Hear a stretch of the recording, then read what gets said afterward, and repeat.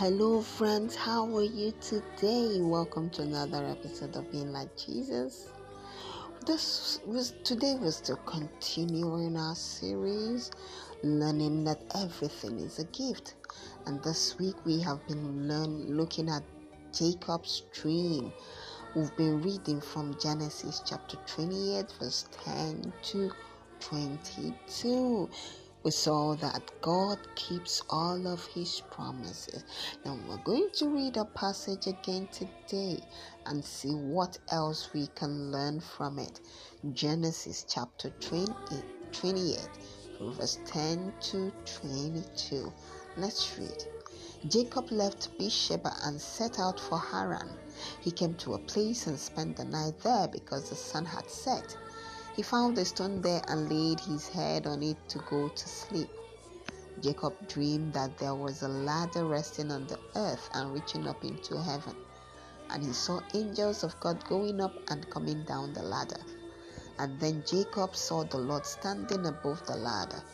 The Lord said, "I am the Lord, the God of Abraham, your grandfather, and I am the God of Isaac. I will give you and your descendants the land on which you are now sleeping. Your descendants will be as many as the dust of the earth. They will spread west and east, north and south. All the families of the earth will be blessed through you and your descendants. And I will protect you everywhere you go, and I will bring you back to this land. I will not leave you until I have done what I have promised you." Then Jacob woke from his sleep. He said, "Surely the Lord is in this place, but I did not know it." Jacob was afraid. He said, "This place frightens me. It is surely the house of God and the gate of heaven." Jacob rose early in the morning. He took the stone he had slept on and set it on its end. Then he poured olive oil on the top of it. At first the name of that city was Luz, but Jacob named it Bethel. Then Jacob made a promise. He said, "I want God to be with me and protect me on this journey. I want God to give me food to eat and clothes to wear. Then I will be able to return in peace to my father's house. If the Lord does these things, he will be my God. This stone which I have set up on its end will be the house of God, and I will give God 1/10 of all he gives me." Now we saw how God made a promise to Jacob. Now, the next morning when Jacob woke up, he said, "The Lord is in this place." Now, when Jacob woke up, he was so amazed by his dream and what God had told him that he wanted to remember the place where it happened. It's good to remember all the amazing things God has done for us. When we remember these things, it helps us to remember that God is good, even when things are tough.